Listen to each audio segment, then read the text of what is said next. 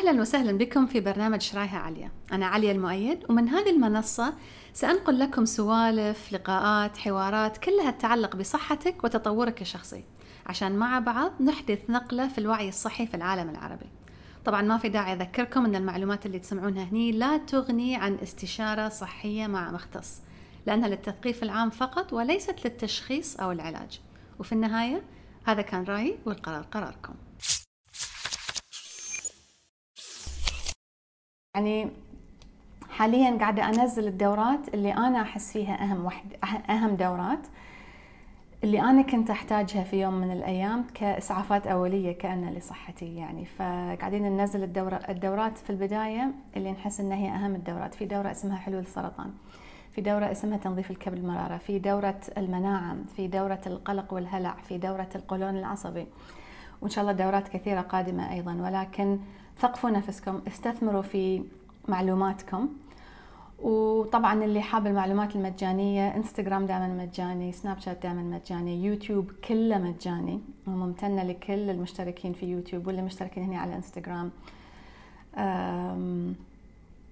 أسئلتكم أقراها، ترى أعرف أنه مو دائما يكون عندي وقت أجاوب عليها، ولكن أقرأ الأسئلة عشان أخذ منها أفكار للحلقات، عشان أشوف الناس شنو تحتاج. فدائما حطوا لي كومنتس على انستغرام أو على يوتيوب أو حتى على سناب شات.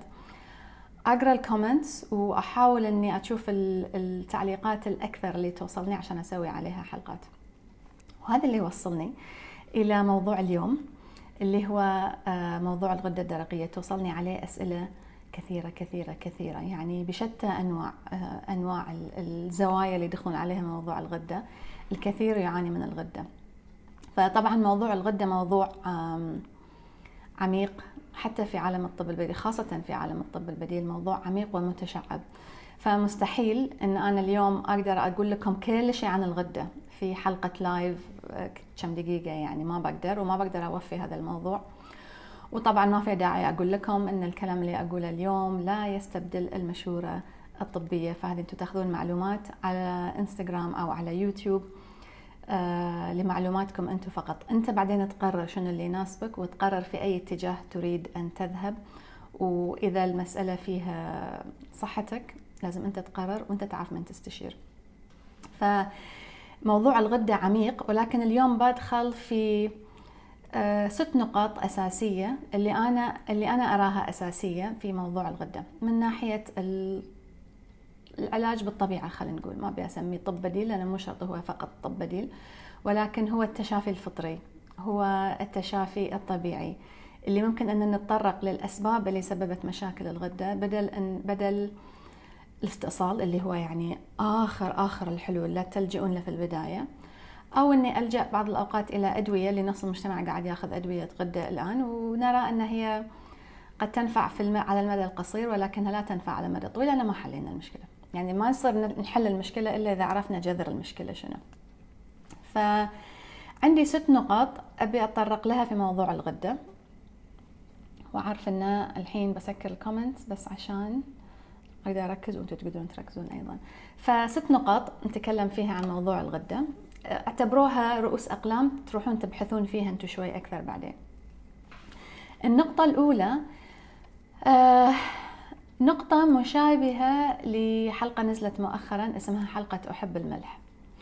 حلقة أحب الملح تتكلم عن تعب الغدد الكظرية. الغدد الكظرية تجلس على الكلى، في غدة على كل كلى، وكثيرين ما ينتبهون للصلة بين الغدة الكظرية والغدة الدرقية، ففي بينهم صلة حميمة في الواقع، ولما تتعب واحدة تتعب الثانية. وعادة يكون تعب الغدة الدرقية كأن ناتج أو شيء ثانوي يحدث بعد تعب مدة طويلة للغدة الكظرية. فرجاء رجعوا لهذه الحلقة عشان يعني اليوم عشان أقدر أعطيكم رؤوس أقلام وأقدر أخلص الكلام كله 6 نقاط في 20 دقيقة أو نص ساعة اللي أحاول أسوي فيها اللايف. فرجعوا إلى حلقة أحب الملح وتعلموا شوي عن الغدد الكظرية، عن الأشياء اللي ممكن تهيج الغدد الكظرية، ومع الوقت ممكن أن تضايق الغدة الدرقية. الغدة الدرقية طبعا موجودة هنا عند البلعوم. فالقلق والتوتر المتواصل يهيج الغدد الكظرية بشكل متواصل. لما تتهيج الغدد الكظرية تتعب الغدة الدرقية. فلما الغدة الكظرية تتهيج وتحس تضطر انها تعمل اكثر من اللازم، لان انت دائما متوتر ودائما عندك ستريس ودائما عندك قلق، العمل الزايد مال الغدة الكظرية ينزل عمل الغدة الدرقية. ولما نتكلم عن تنزيل عمل الغدة الدرقية أو تقليل عمل الغدة الدرقية، ما نتكلم عن فقط الغدة الخاملة أو الغدة النشيطة. الغدة لما تتأثر ممكن أن هي تخمل أو تنشط. يعني احنا قاعد نتكلم عن تعب الغدة، عن الغدة الدرقية الغير طبيعية، بغض النظر عن إذا هي خاملة ولا نشيطة، لأن معناتها صار فيها خلل، صار فيها شيء غلط يجب أن نتطرق له من أساسه. والصلة هذه لا نستطيع أن نتجاهلها، لأنها صلة كبيرة بين الغدة الكظرية والغدة الدرقية. ولما أتكلم عن الستريس والقلق والتوتر اللي يسبب ضغط زايد على الغدة الكظرية من الأساس، ما أتكلم فقط عن أشياء نفسية. يعني ما أتكلم عن ترى في ناس مرتاحين، يعني في ناس نفسيا مرتاحين، مو شرط ان كل العالم عندهم قلق، ولو ان الاغلبيه يعني، ولكن مو شرط كل الناس عندهم قلق وتوتر.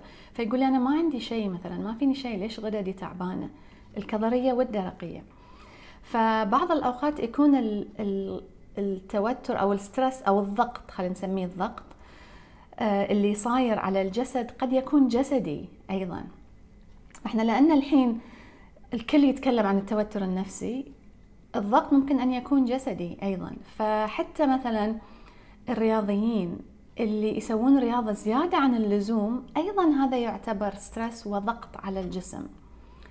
فحتى الرياضة مع أنها هي شيء مفيد على أساس، ممكن أن زيادتها تكون تعب على الجسد. ممكن أن يكون أنا عندي التهابات، ممكن يكون عندي حساسيات كمثال. الحساسية بحد ذاتها هي ضغط على الجسم، توتر على الجسم، أي نوع من الالتهاب ممكن يكون ضغط على الجسم. فلما احنا يكون عندنا مشكلة جسدية ما انحلت، ممكن هذه المشكلة تصير ستريس على الجسم احنا ما ندري، وتهيج الغدد الكظرية اللي بعد وقت ممكن نتأثر على الغدة الدرقية. فأنت تشوف يعني شنو مثلا يعني أمثلة أخرى، يعني كثيرين عندهم حساسيات والتهابات، طفح جلدي مثلا، أي شيء ممكن أنه يكون. فأفضل أنه ينحل من أساسه، لأن هذه الغدة الكظرية هي اللي عادة تفرز الهرمونات اللي تهدئ الحساسيات، ولكن ما قادرة لأن فيها تعب، فما تقدر، فتتم الحساسية والالتهاب بشكل متواصل، فهذا يعتبر ستريس على الجسد. ولما يصير ستريس على الجسد متواصل تبدأ تتأثر الغدة الدرقية أيضا. فأنتوا تشوفوا شنو صار في حياتكم، أو وين ممكن شوي نرخي، نهدي اللعب، عشان تبدأ هذه الغدد ترتخي مرة ثانية وتعود إلى حالتها الأصلية اللي هي حالة تشافي. فغير طبعا عن الحالة النفسية اللي التعب بتكلم عنها بعد شوي يعني. ففقط نبدأ نربط بين الغدة الكظرية والغدة الدرقية. لا أعرف في الواقع إذا هذا الربط موجود في الطب الحديث عند الطبيب العادي، ما أدري، بس أعرف أن عندي متابعين كثيرين أطباء، وأتمنى يمكن هم يقدرون يجاوبون هذا السؤال. ولكن هذا الربط المفروض أن يحدث كخطوة أولى من ناحية الغدة الدرقية، والكثير لا ينظر إليه. والكثير أيضا للأسف في الطب الحديث لا يعترف أصلا بتعب الغدة الكظرية اللي نسميه إحنا أدرينال فاتيك، ما يعترفون فيه، ولا حتى عندهم تحاليل عشان يتبينون منه يعني، أو يشوفون إنه إذا فيه ولا لا. قد يكون موجود أطباء الآن، لا أعرف، قولوا لنا إذا أنت طبيب قاعد تحل هذه المشاكل وقاعد تربط بين هذه الغدتين، يا ريت تتكلم وحط لنا كومنتس يعني، وعشان الكل يستفيد. النقطة الثانية اللي تتعب الغدة الدرقية هي نقص في المعادن. يعني اليوم في بعض المعادن اللي تحتاجها الغدة الدرقية اللي ما قاعدة تحصل عليها بشكل متواصل، كانوا أجدادنا يحصلون عليها بشكل كافي أكثر، اليوم ما نحصل عليها مثل قبل. وهذه المعادن ضرورية جدا للعمل الكامل لهذه الغدة. فاليوم أكلنا يا أنه هو أكل خياراتنا خلينا نقول غير جيدة، فمو شرط ان دائما نختار الخيارات الجيدة للأكل. فأكلنا يمكن في قليل سلطات، في قليل خضروات، في قليل عصائر خضراء، في قليل بقول، فقاعدين احنا مركزين على اللحوم والألبان والكذا، فنفقد كثير من المعادن اللي ممكن نحن نحصل عليها عن طريق الأكل الطبيعي أكثر. مو شرط أن النباتية هي الحل لكل شيء، في ناس تناسبهم النباتية وناس ما تناسبهم، ولكن الآن نتكلم عن حصولك على المعادن. هل تحصل على المعادن؟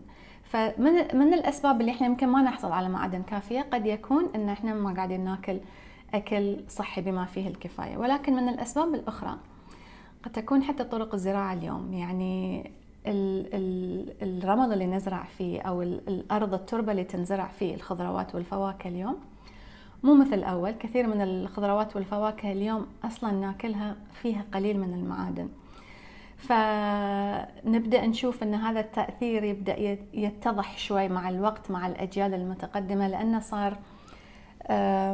صارت الزراعة تجارية. يعني ما قاعد الحين أتكلم عن نظرة اكتئاب للعالم كله، بالعكس في أشياء كلها جدا جميلة تحدث في العالم وفي طرق الزراعة وفي تحسين.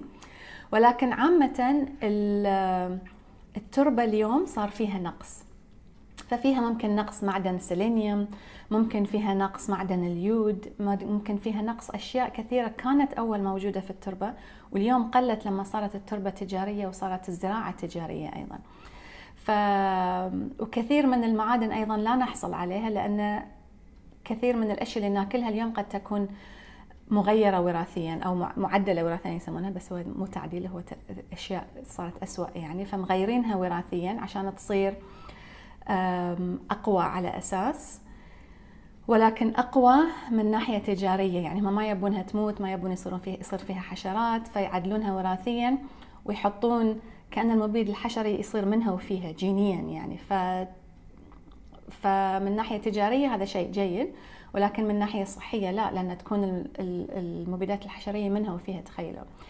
المهم بسهولة أقدر أتشعب في هذا الموضوع، انتهى الموضوع ثاني.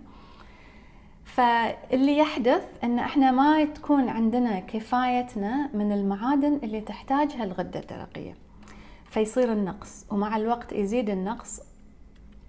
ولأن احنا حياتنا فيها كثير من القلق والتوتر ما نلحق، لأن في نقص وفي قلق، فالقلق والتوتر ينزل، أو الضغط الجسدي ينزل، يسحب المعادن أيضا، وفي نفس الوقت أكلنا ما في كفاية إنه يعطينا كفاية حق أيام التوتر والضغط.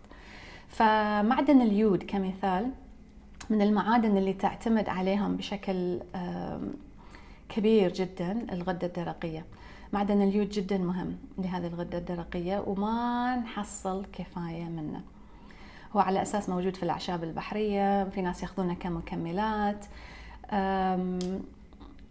ولكن في يعني وايد ناس يخافون منه أكثر من اللازم، ولكن هو معدن جدا مهم، يعني لدرجة أنه كميات اليود اللي ياخذونها في الشعب الياباني مثلا، لأنه يأكلون كثير من الأعشاب البحرية وكذا، أكثر بكثير من الدول الأخرى المتقدمة اللي في عليها أبحاث. طبعا احنا ما نعرف، يعني ما نعرف الأبحاث علينا احنا، بس احنا نادر ما نشوف أعشاب بحرية أو أشياء فيها يود موجودة في أكلنا. إذا بنشوف اليود، وإذا تعرفون عن اليود يمكن تعرفون عنه من الملح المدعم باليود، اللي هو شيء لا نريده. ما نبي احنا ملح طعام مدعم، لأن لا يدعمونه باليود اللي جودته زينة، ولا يدعمونه بيود يقدر جسمنا يمتصه، وهو يكون أصلا ملح مصنع، ملح طعام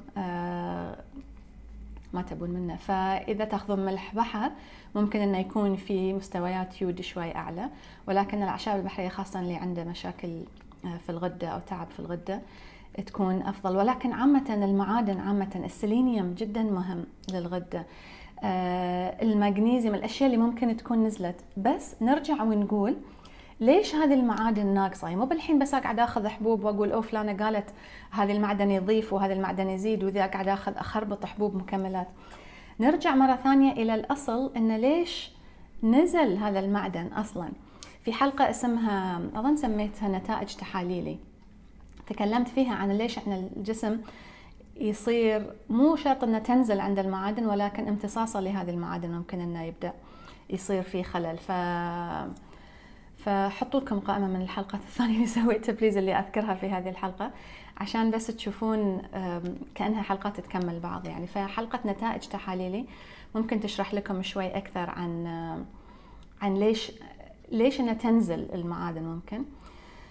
وحلقة ثانية سويتها عن أحماض المعدة، أيضا ممكن أن تتكلم عن امتصاصنا لهذه المعادن. فالغدة الدرقية تحتاج معادن معينة أنت ما قاعد تحصلها. لما ما قاعد تحصلها ما تقدر الغدة تتماثل في النوم مثلا، ما تقدر ترجع تعالج نفسها، ما تقدر تتصرف بشكل طبيعي لأن ما عندها المعادن اللي تحتاجها. رقم 3 جدا جدا مهم، وهو السموم. لما تتعرض هذه الغدة للسموم يصير في خلل في عملها، فممكن ان هي تنشط او ممكن ان هي تخمل. والسموم طبعا كثيرة، وتكلمنا في حلقات كثيرة عن السموم والديتوكس وكذا كذا، ولكن في سموم معينة خاصة تضايق الغدة الدرقية. اولها الزئبق. الزئبق خاصة إذا هو يكون يأتي عن طريق حشوات الزئبق في الأسنان، لأن احنا بشكل يومي نبلعه وبشكل يومي يحتك بالغدة الدرقية. فالزئبق من أكثر الأشياء اللي ممكن أن تضر الغدة الدرقية. فممكن أنك أنت تسوي تحليل سموم عن طريق تحليل شعر، ولا عن طريق تحليل دم، ولا كل مختص بيقول لك أن أنا تحليلي أحسن من الثاني. ولكن المغزى هو أنك أنت تفهم ما هو موجود في جسدك، لأن الزئبق فعلا يؤثر على الغدة الدرقية خاصة على المدى الطويل. في ناس عندهم حشوات زئبق من زمان وهم أطفال، وتبحث لك عن طبيب أسنان ممكن أنه يزيل حشوات الزئبق بطريقة آمنة. في أطباء مختصين بالطريقة الآمنة لإزالة حشوات الزئبق. ممكن أن تشوفون حلقات، سويت كذا حلقة عن حشوات الزئبق، فممكن أن تبحث لك عن شخص. ولكن السموم الأخرى اللي ممكن تضر كمثال الفلورايد. الفلورايد اليوم موجود في الماء، موجود في معجون الأسنان، طبعا موجود في كثير من العلاجات الأسنان، موجود في بعض الأدوية أيضا. فالفلورايد من الأشياء اللي يحارب الغدة الدرقية. فخلوا بالكم، ابحث ابحث ابحث دائما ابحث. وشنو الأشياء اللي تضر أيضا؟ الأشياء المعدلة وراثيا مثل ما قلنا، الأشياء اللي فيها سموم منها، فيها المبيدات الحشرية منها، وفيها المبيدات الحشرية عامة بتضر. إذا تحط مبيد حشري في السيارة، إذا ترش مبيد حشري في البيت، دائما أرجع وأقول هذه الأشياء ترى هي تقتل الحشرات. صح إن هي ما تقتلنا، ولكن تقتل خلايا معينة فينا. فإذا أنا دائما التعرض المتواصل لهذه المبيدات ممكن إنه يأثر على الغدة الدرقية عندك، وبعدين يسوي لك مشاكل أخرى كثيرة. يعني الغدة الدرقية لما تتأثر ممكن إن سرعة الحرق عندنا تتأثر، ممكن إن الهضم عندنا يبطأ، ممكن تسبب إمساك، مشكلة الغدة الدرقية المتواصلة. ففي أمراض كثيرة ممكن إن احنا نربطها بتعب في الغدة الدرقية، حتى المشاكل العقم، مشاكل الحمل، مشاكل الدورة الشهرية، كثير منها تتعلق. البرودة، أنا إذا لما أبرد لما أحر، هذه كلها تتعلق بالغدة الدرقية. فكثير من المشاكل لها علاقة بهذه الأشياء، وإحنا عايشين حياتنا ما عارفين. يعني حتى مو بس المبيدات الحشرية، المعطرات الجو اللي على أساس هي تعطر الجو، بس في الواقع هي بس فقط تنشر سموم إضافية أنت تستنشقها بشكل متواصل وتأثر على غدتك على المدى الطويل. فخلنا نبدأ شوي ناخذ مسؤولية أنفسنا. يعني بكل سهولة أنا اليوم أقول لك أن أنا ببيع وصفة أكل أو منيو كامل اتبعه وخلاص طيب عندك الغدة الدرقية. فنروح احنا نشتري هذه الخيارات من الأكل ونروح ان نتبع على أساس هذه الطريقة، ولكن في الواقع هي أن احنا لازم نتخذ مسؤولية نفسنا، ويجب أن نبحث عن السبب قبل الحل. وأنا هذا اللي ضايقني، لأن كثيرين يأخذون اليوم حبوب غدة وهي أصلا ما بحثت في الأسباب اللي ممكن سببت لها مشاكل غدة. فأنت إذا ما بحثت في الأسباب شلون وصلت؟ أنت ما في أحد، يعني ما في أحد ينولد وخلاص مشاكل غدة، يعني غدتك كانت زينة وساءت. ليش ساءت؟ إذا ما تبحث عن الأسباب. المهم فسبب من الأسباب الأخرى أيضا هي التعرض للبلاستيك. البلاستيك عامة في شيء اسمه برومين، معدن اسمه برومين، والبرومين يأثر كثير على الغدة الدرقية. فالبلاستيكس اليوم موجودة في كثير من الأكلات. إذا تقدر تستبدل البلاستيك بالزجاج يكون أفضل. إذا تقدر تجد مصادر أفضل من الماء اللي تكون هي من خيارات غير بلاستيكية أفضل. إذا تقدر، خاصة الماء اللي يخزنونه في أماكن حارة، في مخازن حارة، يبدأ البلاستيك يتفاعل مع الماء، يبدأ يطلع في الماء. في ناس تخزن أكل مطبوخ حار في بلاستيك، معناته يبدأ البلاستيك أيضا يدخل في هذا الأكل ويأثر. فالبلاستيكس على المدى الطويل والقصير أيضا ممكن أنها تأثر على الغدة الدرقية. فتشوفوا أنتم في وين عندكم بلاستيكس. يعني البلاستيكس اليوم موجودة في العالم عامة للأسف. البلاستيك حتى في البحر اليوم موجود، فممكن أنه يكون حتى موجود في بعض الأسماك وحتى بعض أنواع ملح البحر، بس ما بندخل في اتجاه اكتئاب. ولكن أيضا فالبلاستيكس هي لما تأثر على الجسم تكون عبارة عن شيء يسمونه زينو إيستروجينز، اللي هي كأنها شيء مشابه للإستروجين، يتفاعل في الجسم بطريقة مشابهة للإستروجين. أوكي، فالزينو إيستروجينز تأتي من البلاستيكس، من مستحضرات التجميل، كثير منها المكياج. الناس اللي تحط طبقات مكياج على وجهها وتحط كل يوم مثلا اللبستيك وتبلعينه على المدى الطويل، فإذا نخفف من المكياج شوي أو نستعمل منتجات أصح، منتجات طريقة إنتاجها أصح. فالزينو إيستروجينز اللي هي المواد المشابهة اللي تتصرف في الجسم بطريقة مشابهة للإستروجينات. ولكن عامة أيضا الإستروجين لما يزيد في الجسم، من وين بيجي الإستروجين؟ هي هرمونات نسائية، من وين بتجي؟ أكثرنا يتعرض لها عن طريق الألبان واللحوم. فلما أنت حتى الرجال اليوم تشوفون من كثر ما هم قاعدين يأكلون ألبان ويأكلون لحوم، ممكن تبدأ تتأثر عندهم الغدة الدرقية. فعلى المدى الطويل كل ما قللتوا من الهرمونات هذه، الهرمونات النسائية الإضافية اللي ما لها داعي، تهدأ الغدة الدرقية. على طاري الهرمونات أيضا حبوب الهرمونات اللي الكثير اليوم يأخذونها بسبب لمنع الحمل، مثلا حبوب منع الحمل، أو لتأخير سن اليأس اللي أنا أسميه سن الحكمة، أو علاجات هرمونية أخرى. هذه بتضيف إلى الهرمونات وبتبدأ تأثر على الغدة الدرقية. فلا أحد يقول لكم أن هذه الدواء ما يأثر على شيء. مع الوقت لما ناخذ أدوية تغير مستويات أشياء في جسمنا لازم بيكون لها تأثير على المدى الطويل. فدائما اسأل، دائما استفسر، وإذا ما ياك الجواب الشافي ابحث أنت بنفسك، ابحث، ادخل ابحث. فنساء سنوات على حبوب منع الحمل عقب تقول ما أدري ليش فيني غدة، يعني فما ربطتي. ابدأ اربط بين أعراضك، حتى لو عرض هني وعرض تحت وتظن أنهم غير متصلين، ولكن طبعا هم متصلين، الجسد كله متصل في بعض. شنو بعد كنت بقول عن فالنقطة ما أتذكر الحين، أظن الرابعة، هي أن من الأشياء اللي أيضا ننسى نربطها بالغدة الدرقية هي سوء الهضم الذي قد يحدث عن طريق شيء اسمه ليكي جت. ليكي جت هو لما يصير فيه كأنه حفر في الأمعاء. هذه الحفر في الأمعاء بسبب توتر، ممكن نرجع للنفسية أيضا، نفسية مصدر كل شيء ترى، ولكن ممكن أنه هو سببه أيضا قد يحدث بسبب المضادات الحيوية الزايدة، بسبب أكل حار زايد، بسبب أي شيء ممكن سبب لك مشاكل في الأمعاء. صارت الأمعاء ما تشخل الأشياء، ما تشخل الأكل بدرجة كافية، يعني كأن غشاء الأمعاء أو كأن جدار الأمعاء صار مثقب، فتدخل منه بروتينات أو أكلات غير مهضومة بشكل كافي، فيتعرف عليها الجهاز المناعي على أساس أن هي شيء غريب على الجسم، فيبدأ يهاجمها.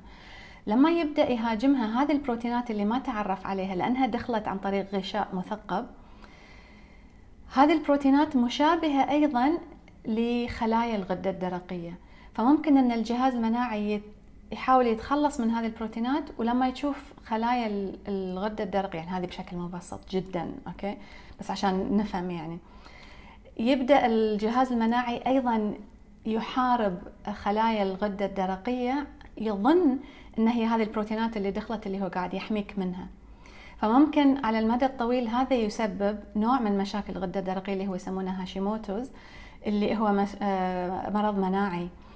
والجهاز المناعي يحارب نفسه، ولكن أساس هذه المشكلة بشكل مبسط، اوكي، الحين هاي المشكله فيها تشعبات كثيره وفيها تعمق كثير، ولكن بشكل مبسط اساسها مشاكل صارت في الجهاز الهضمي.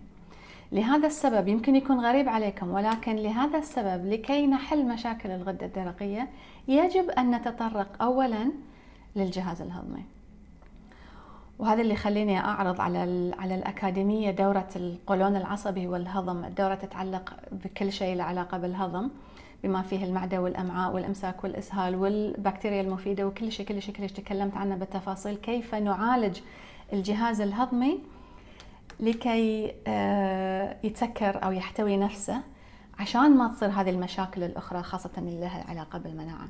فما يصير أنت تحل المعدة بيت الداء، يعني ما يصير أنت تحل مشكلة غدة تلطخ عليها حلول بس يمين يسار وانت ما عارف انه يمكن هي الجهاز الهضمي هو اساس كثير من المشاكل. يعني بالراحه ممكن اقول لك ان اساس كل الامراض اللي في العالم اذا بتاخذ شيئين، نمبر 1 النفسيه، حالتك النفسيه، شو تفكر، شلون تكلم نفسك، شلون ترى الدنيا، ورقم 2 الجهاز الهضمي. اذا ما تحل هذه الشيئين بكل صعوبه تقدر انك تتطرق للمشاكل الاخرى في الجسد. فالجهاز الهضمي جدا جدا مهم. ارجعوا لهذه الدوره او ارجعوا ليوتيوب حلقاتي عن الهضم. لما يبدأ يتسكر جدار الأمعاء، يهدأ الجهاز المناعي، فما يحارب أشياء يمين يسار بدون سبب بما فيها الغدة الدرقية. وهذا يوصلني إلى النقطة الخامسة. النقطة الخامسة هي أن الغدة الدرقية أيضا لها علاقة بالكبد. فبتقولون بقى ليش دخل الغدة الدرقية بالكبد؟ ولكن الكبد، الغدة الدرقية، شلون أشرح الموضوع؟ الحين يصير في تحويل بين شيء، بين الهرمونات اللي في الغدة الدرقية مفروض تتحول من شيء اسمه T4 إلى T3. وهذا هو عادة المكون الرئيسي في الحبوب الغدة T3. فما يكون عندنا كفاية منه. إذا ما يكون عندنا كفاية منه، حل واحد إن إحنا نعطي الجسم بالغصب منه، ولكن الحل الثاني إحنا ممكن نشوف شنو اللي ما يخلي جسمنا أو يبطئ تحويل من هذا الهرمون إلى هذا الهرمون، من T4 إلى T3. ليش ما قاعد جسمي يحول؟ ليش كان يقدر وما قادر الحين يحول؟ فهذا لا علاقة بالكبد، لأن التحويل من T4 إلى T3 يحدث في الكبد. فلكي يحدث هذا الشيء بشكل صحيح يجب أن العضو الكبد عضو جدا مهم في الجسم، فيجب أنه يكون في أكمل. الكبد يجب أن تكون في كامل قواها. وعندنا كثيرين عندهم حصوات في الكبد، عندهم قهر، عندهم غضب، كله يجلس في الكبد، عندهم دهون على الكبد، مشاكل في المادة الصفراوية مثلا، احتقان في الكبد. كل الناس فيهم، كل ما أكلم أحد عنده مشكلة في الكبد. فإذا ما نظفنا الكبد ممكن أن احنا نجد حلول سطحية أو مؤقتة للغدة الدرقية، ولكن الحل الأصلي هو ليش ما قاعد يتحول هذا الهرمون من هذا إلى هذا، وهو تعب في الكبد. ألف مرة قلت لكم بس بعيد بكرر مرة ثانية، يمكن في ناس جدد ما أعرف يعني، ولكن أنا أسوي بشكل دوري تنظيف الكبد والمرارة، وما زلت أشعر أني أحتاج زيادة، لأن الكبد والمرارة والممكن أن يصير فيهم احتقان بسبب أدوية ممكن أن تكون أخذتها، بسبب مشاكل نفسية، تعب نفسي، بسبب حتى بعض المكملات ممكن أن تتعب الكبد والمرارة. فإذا تتكون حصوات وما تطلع يصير في احتقان. إذا يصير في مادة صفراوية لا تستطيع أن تخرج من الكبد والمرارة بسبب هذا الاحتقان أو بسبب هذه الحصوات، يصير في احتقان في الكبد والمرارة. الكبد والمرارة اللي فيهم احتقان ممكن أن يسببون أولا تصبغات في الجلد، يعني هذه شفت فيها تغيير كبير شخصي يعني، تروح يعني، ولكن تحتاج أكثر من تنظيف. ولكن يصير في مشاكل هضم، عسر هضم، لأن الانزيمات التي تخرج عاده من الكبد المراره ما تقدر تطلع بشكل كافي عشان تهضم لك الوجبه اللي انت اكلتها. خاصه الناس اللي يقول لك انا اكلي يوقف لي هني، احس انه هو واقف على كبدي، ما قادره اهضم، ما قادر. الاشخاص اللي عندهم دهون على الكبد ايضا عاده هذه من اعراض حصوات الكبد والمراره. فانا عن نفسي احب تنظيف الكبد والمراره كثير، وعرضت على كدوره كامله اشرح في كل تفاصيله، ويا لازم يكون دوره لان الطريقه محدده، يعني فيها تعليمات بالضبط لازم تتبع 1 2 3 يعني، فمو اي حد. ورجاء لا تاخذون شيء من الانترنت، لان الانترنت اليوم في معلومات خاطئه خاصه عن تنظيف الكبد المراره. في بعض الطرق بعضها صح، ولكن بعض الطرق خاطئه وقد تؤدي الى نتائج عكسيه او تؤدي الى سوء سمعه التنظيف الطبيعي. يعني بدل ما انت تروح تستأصل المراره او تروح انك تضطر تاخذ ادويه كبيره للكبد او ادويه حتى للغده الدرقيه، افضل انك تسوي تنظيف بسيط تتبعه في البيت لمده اسبوع، ولكن بتعليماته الصحيحه. فأنا إن شاء الله بسوي جريب أيضا، ببدأ أطبق مرة ثانية هذا التنظيف في الأسابيع القادمة، فبخبركم لما أطبقه. ولكن الدورة موجودة بكل تفاصيلها. نتكلم عن الأعراض التي تتعلق بتنظيف الكبد والمرارة أو تتعلق بتعب في الكبد والمرارة، اللي منها تعب في الغدة الدرقية. مشاكل في الغدة الدرقية قد تنتج بسبب احتقان صاير في الكبد والمرارة.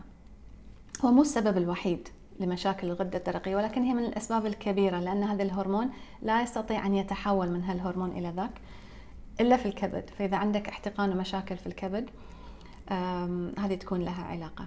السبب السادس والأخير من العوامل التي تؤثر على الغدة الدرقية، من أكبر العوامل، هي التعبير عن الذات.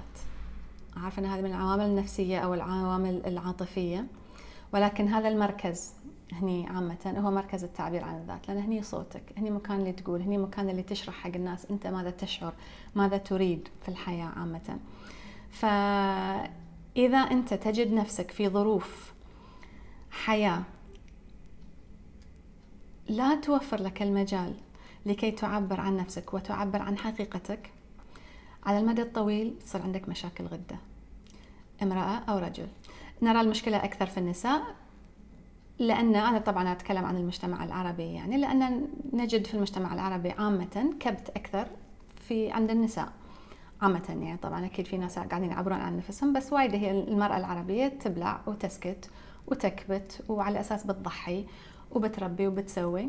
إذا أنت ما تكلمتي عن المشاعر اللي تشعرين بها، أو حتى إذا أنت رجل وتعمل مثلا في مكان ما قادر تعبر عن روحك فيه، في كلام حق مثلا اللي أمي لأبي لم أعبر عنه لما كنت صغيرة، وما قلت له الحين وما أقدر أقوله وأستحي وما أقدر وعيب، والمجتمع يقول لك لا تقول ولا تسوي ولا، كله يصير فيه احتقان. هني ترى عندنا كمجتمع عندنا مشاكل كبيرة في الغدة الدرقية لأسباب جسدية تكلمنا عنها الآن، ولكن كثير منها أيضا نفسية. ترى يعني ممكن أن حتى أحط هذه رقم 6 هو معنا، ولكن ممكن عادي أحط رقم 1.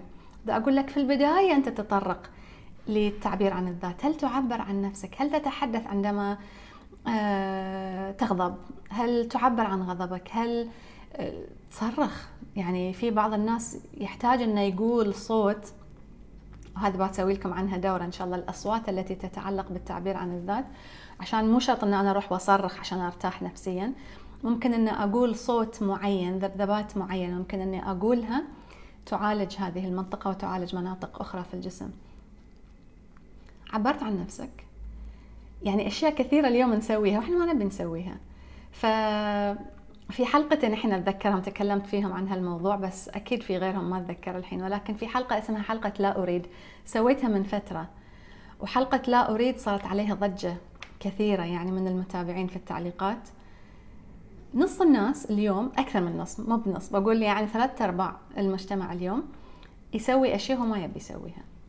فاضطر اني اروح العزيمه الفلانيه، اضطر اني اروح العرس الفلاني، اضطر انه يكون شكلي بهذا الشكل، اضطر اني اجامل فلان، اضطر اني اروح بيت اهل زوجي مثلا. هاي انا شكوى اسمعها كثير. تضطر ان هي تسوي وتجامل وتفعل وتقول، وهي كلها اشياء لا تريد ان تفعلها. فيصير في كأنه غصة هني. حلقة ثانية، فهذه حلقة لا أريد. حلقة ثانية تكلمت عن الموضوع نفسه أظن، اسمها حلقة لا تبكي، وعلى نفس الموضوع. إذا أنت ما عبرت وما بكيت وما تكلمت عن الموضوع اللي مضايقك، أول سنة سنتين خلينا نقول بتبلع وبتطوف السالفة، ولكن مع الوقت ايش كثر بتقدر تبلع. فانت كثر ما انت بالع تصير كأنه غصة في منطقة البلعوم، منطقة الحنجرة. بعدين من شخص لشخص ممكن ان هذه الغصة ممكن ان هي تتطور تصير اشياء ثانية، يعتمد على الشخص. خلينا نقول ان شخص عنده مشكلة في التعبير عن الذات، او صار عنده موقف، حتى اذا موقف قديم، لان الجسم خلاص يكون وصلت له هذه الصدمة او وصل له هذا الموقف، استشعره بغض النظر عن الوقت، حتى لو طافت 20 سنة 30 سنة. فأنت مريت بهذا الموقف، بلعتها السالفة، ولكن تمت كغصة، ما تكلمت عنها، ما عبرت عن نفسك فيها، ما شرحت حق أحد عنها، ما طلعت من جسدك. مع الوقت ممكن أن هي تصير مشكلة في الأحبال الصوتية، ممكن أن هي تصير مثلا التهاب متكرر في اللوز كمثال. أنا قبل لما كنت صغيرة كنت وايد ساكتة ووايد كتومة، كان عندي التهاب لوز متواصل، يعني الحين بس بديت أتكلم. وممكن أن مع الوقت تصير مشكلة غدة، خاصة إذا أنت عندك العوامل الأخرى اللي ممكن تكون هيئة المجال. يعني ممكن أن أنا يكون عندي، خلينا نقول شخصين مروا بصدمة وبلعوها، واثنينهم ما عبروا عنها. الشخص اللي عنده ناقص يود مثلا، ولا اللي عنده مشكلة في الجهاز الهضمي أيضا، ممكن يكون قابليته أسرع لأن تتكون مشاكل في الغدة الدرقية. عرفتوا قصدي؟ يعني هو الكبت والغصة اللي تصير في البلعوم ممكن أن هي تصير مؤقتة، وممكن أيضا أن الجسم يتعامل معاها مع الوقت. صدق أنه هو بيتعب وكذا، بس مو بشرط أنها كلها بتصير غدة. يعني في ناس، ياما ناس عندهم مشاكل نفسية مو شرط كلها تحولت إلى مشاكل جسدية، ولكن تصير المشاكل الجسدية لما يكون أكثر من عامل كلهم متواجدين. فأنا ممكن أن أنا أكون عندي نقص معين في معادن، في فيتامينات، عندي أيضا مشكلة قولون مثلا، وعندي شيء صدمة صارت وبلعتها وما تكلمت عنها، أو مثلا أحد عزيز علي توفى وما عبرت عن هذا الشيء، وللحين فيني حزن، وللحين فيني كذا. لما هذه العوامل كلها تجتمع مع بعض ممكن تصير في مشاكل غدة. فالهدف من هذا الكلام مو بس عشان نقول أنا فيني، لأن عارفة أن نص العالم فيهم، ولكن الهدف هو أن أشجعك أنك تنظر إلى طرق تعبر فيها عن نفسك. يعني هل تكلمت في الموضوع؟ وفي طرق مختلفة تعبر فيها عن نفسك. يعني مو شرط أن أنت تعبر عن نفسك عن طريق الذهاب لهذا الشخص وتقول ليش صار وأن أنا ضايقني، لأن في بعض الأوقات حتى هذا الشخص يمكن مات، مو شرط أنه يكون حي إلى الآن، يعني غير موجود، أو ما تقدر تقول له، أو يمكن لما تقول له بينضر أكثر. ولكن في طرق مختلفة، يعني أتكلم عنها في كذا من حلقاتي السابقة. ممكن أن أنا أطلع الذبذبات الصوتية اللي قلنا عنها، ممكن أن أنا أكتب، ممكن أن أنا أغني، ممكن أن أنا يعني في طرق كثيرة ممكن أن أنا أطلع هذه الصدمة من جسدي اللي ممكن تكون قاعدة تهني. مو شرط مع المواجهة. قصص كثيرة، مثلا قصص اعتداء ممكن تكون هي صار في هذا الشيء ما تكلمت عنه مع أحد، فمع الوقت يأثر عليك لأن أنت ما قلتي حق أحد. أو ممكن تبحثين عن مختص نفسي مثلا، تقولين له هذا الكلام، من يبدأ يطلع هذا الكلام في العلن، أو حتى تكتبينه كتعليق، يبدأ يطلع من الجسد ويبدأ الجسم في التشافي. بعدين عاد لازم نحل العوامل الأخرى. ابحث في الأسباب النفسية، ابحث في الأسباب الجسدية. يعني هذه فقط 6 نقاط اللي ممكن أن نقول هي رؤوس أقلام. أتمنى أن تروحون تبحثون فيها أكثر شوي، عشان نبدأ ناخذ مسؤولية صحتنا بنفسنا، ونبدأ أن نبدأ نحل مشاكلنا الصحية بنفسنا بالتطرق لأسبابها، بالتطرق للأسباب اللي أدت إليها. فكالعادة أتمنى أسمع منكم، ودي تقولون لي قصتكم مع الغدة الدرقية في التعليق رجاء. إذا تشوفون هذه الحلقة على انستغرام كتبوا لي في التعليق على عنوان الحلقة، ولكن هذه الحلقة أيضا تروح يوتيوب، فإذا تشاهدونها على يوتيوب كتبوا لي أيضا في التعليق.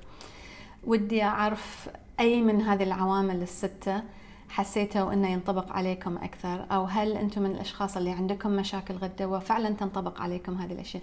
هل أنت جربت شيء ما تكلمت أنا عنه ممكن أنه يستفيد منه القارئ لمشاكل الغدة، يعني الغدة. ودي أعرف أيضا، صارت وايد أسئلة بس أبي أعرف منكم يعني، لأن أنا قاعدة أتكلم جهاز فقط لا أراكم، ولكن ودي أعرف أيضا أي نوع، ما هي شخصيتك يعني. ودي أعرف لأن في شخصية معينة لشخصية الغدة،